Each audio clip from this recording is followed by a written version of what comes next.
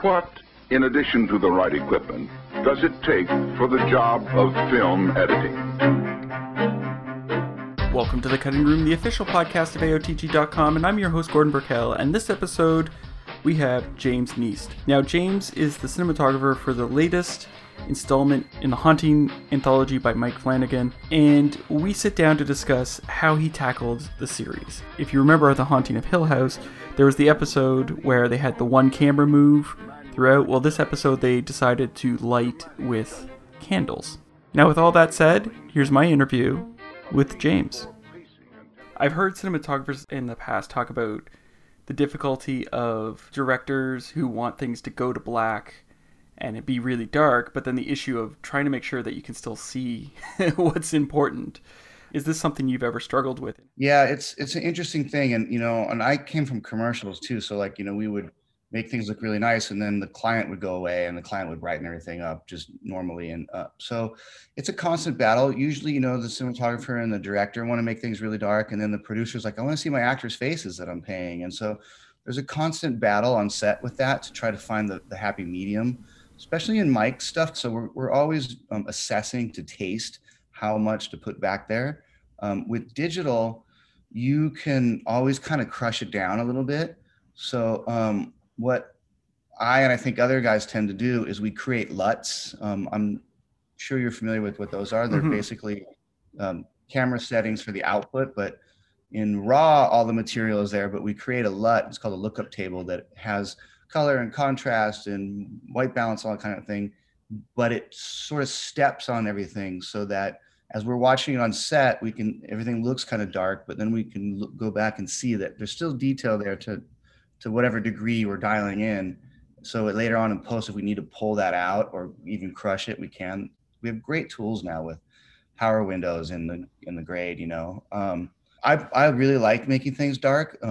I took the show over halfway through and it was a bit brighter in the first few episodes. Luckily, that was a big discussion Mike and I had. It's like, all right, well, how do I make this change? Do we just jump off the cliff or do I need to transition either through an episode or through a couple episodes? But there was only 5 episodes left, so we kind of just started doing it. The lights used to be more frontal. Now they bring them around a little bit for more contrast, more fall off, a little bit more darkness to sort of hint at the gravity of what's going on in the story. When the Netflix reached out to me, they were like, oh yeah, and there's a really cool experimental episode. But then they were like, but we're all under NDA, so we can't tell you what the episode is. So I'm assuming it's the black and white episode because there's a lot of candlelit scenes. Yeah, we did a few scenes lit only by candles. So how did you do that? Like, how did you tackle that as a cinematographer? It's funny. It happens to me a lot. I read a lot of scripts and the lights go out. It's like, oh, and there's on a moonless night, the lights go out. So it's like, how do I create some sort of motivated light? Luckily now our cameras are pretty sensitive without a TV format, if you will, and not necessarily a 60-foot screen. So the grain isn't necessarily an issue. So we bumped the camera up just a little bit.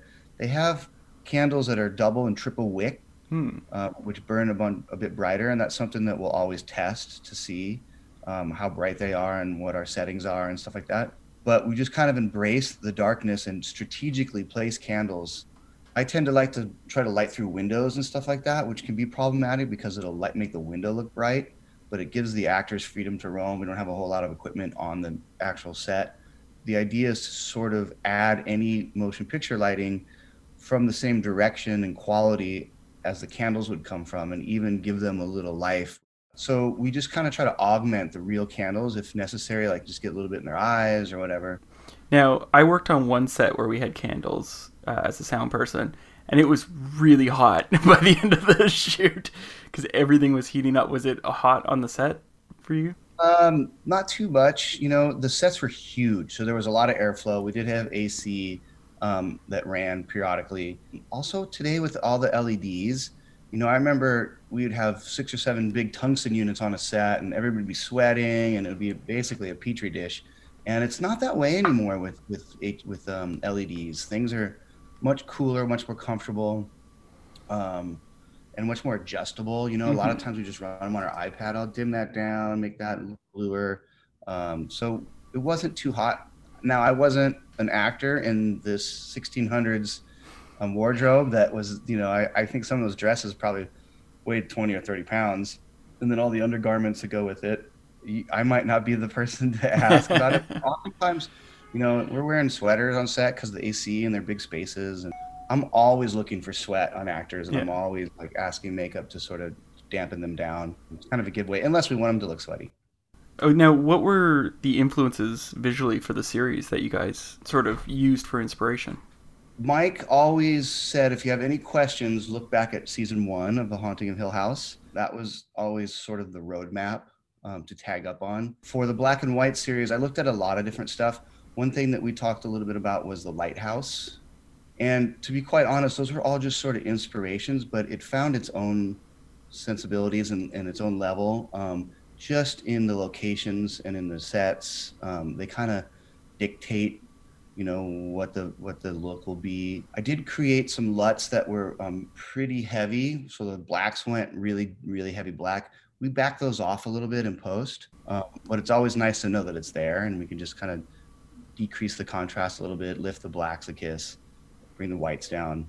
But a lot of I've done quite a few black and white stuff. I really like it. It's interesting because a lot of the things don't translate well in terms of color, and things that have contrast in color when they're black and white, they could have the same tonality, like greens and reds look kind of the same. And especially the wardrobe and the faces, that they kind of have their own little snap to them, The hard part about that is a lot of it's satin and stuff, so it's really reflective. Yeah.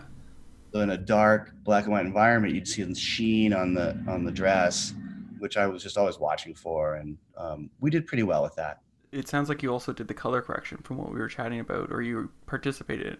I did remotely on an iPad Pro. And then I begged and begged and begged and went into Light Iron, is who did the coloring, and it's somebody who Mike has worked with in the past, and Trevor Macy has worked with them. I did Hush there, and I did the Bye Bye Man there as well. So I had a bit of rapport with our colorist, so we were at least able to talk.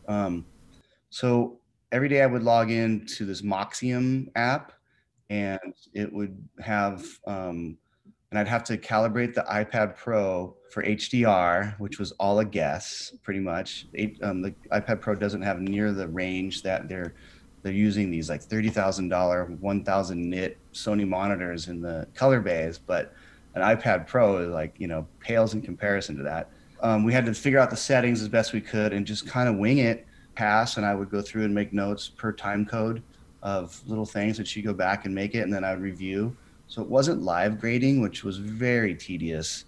Things definitely fell through the cracks. Near the end, I begged to go in and actually scrub through as many episodes. I could have one day to scrub through all the episodes and look for anything glaring. And I was just like, oh my God, it looks so much different on these monitors, and a lot brighter, which I was really concerned about. And so I fought to bring everything down a little bit, knowing that everyone's TV doesn't have the same drive as those monitors, but trying to find a happy medium by just guessing really from experience and not being able to put them side by side and evaluate. So I'm a little, like I said earlier, I'm a little worried about it. I'm really particular about that stuff too. I mean, I know a lot of people, the average viewer is like, oh no, it looks great. But I'll be like, what is that? Or like that window looks too bright, or hopefully the viewers are looking at the good stuff. It's funny that you said that you looked to the lighthouse, because it reminded me more of The Haunting, the original one from like. Oh, of course. That was always a big inspiration. But then the episode before that, there's where the character is drowning. That reminded me of Tarkovsky's Mirror. That visual effect kind of evolved, not only on set, but also in post. Mike did not direct that episode. He directed the first episode, but then we had a series of directors afterwards. That was directed by Ben and Yolanda, who is an Australian directing team. Super nice people. Mm-hmm. And we kind of talked about it in a lot of different ways. We shot it in a way that we could do almost anything we wanted to in post. We had kind of simplified it. There was a discussion where the water would rise up through the outside of the windows, was one of the ideas. I think that was the original idea in the script. Mm-hmm. And then, as you know, through production, we're always trying to find ways to save time and money. And so that was sort of how it evolved on set, was like, well, what's some other options we could do that aren't going to take so much resources, namely time. So we decided to shoot her in her bed and then put green screen around here and then shoot some elements. Like we did the old trick with mirrors in a pan with water and the light hitting the water, and we kind of agitate it so we get some of those reflections. And so we shot a bunch of little elements like that in that space, and you'll see that shot's a lock off. So we kind of peppered the frame with a few different water type elements to use as a reflection. And then in post, it just kind of found itself. I had a little bit of input. We did a bunch of tank work. I shot some just water elements, and I asked post to add some of those water elements to the frame to try to help make it feel more authentic and smooth out the water message. You know, everything's kind of by committee these days. So that was kind of the level we found. And I think it adds to it. That's my background, is I came from underwater photography. So anytime that we're doing that stuff, I really love it and dig into it and probably over amp on it. What would you say was the most challenging scene for you to shoot? They built the lake out on a farm in BC and dug it out. We shot through winter, and the lake had to be heated to 80 degrees or something per SAG rules. And it's, 0 degrees out, or even less. So inherently there's a ton of steam. So I struggled a little bit with people getting lost in the steam. And so I ended up asking for a bunch of fans to line one side of the lake. And just before we roll, we just goose these huge fans and blow as much of the steam away as possible, and then shoot for as long as we can until it came back up again. But, it's the middle of the night, it's 0 degrees out, it's, threatening to snow and rain. And that proposed some of the biggest challenges. Plus, we had snow on set. It's supposed to be in spring. They brought trucks in and melted the snow, steam trucks, which turned into a big mud bog. So we had some difficulty moving around. We ended up just doing a lot of stuff on a techno crane, because you could park it in one spot and arm all over and get shots in an efficient way, which was a great tool. We had a barge in the lake with a techno crane on it. Amelie, the young girl, she had to go in the water at night. And so those always present some challenges, because there's safety issues, there's time issues. And it's so unfair. These people go in the water, and then we're all standing around in giant goose down jackets and with heaters, and we're like, can you go again? I would say the exterior lake stuff with the steam and then some of the weather issues were the most challenging. Some of the tank work was because you could never have a big enough tank. I would say the crew was amazing. They're always ready for up there, and I'm in Toronto as well, compared to how we are down here in the States. Like, they're always ready for rain or some kind of inclement weather. All the camera crew has stuff to protect the camera. All the grips have petty booms ready to come in with overhangs to keep the rain out. I know sound hates that, but so I was just really continually impressed by how flexible and prepared the crew was up there. What would you say is the scene that you're most proud of? For me, I would say I'm really proud of some of the lake stuff. It turned out really, really good. It was challenging. I liked the kind of spooky aesthetic of it.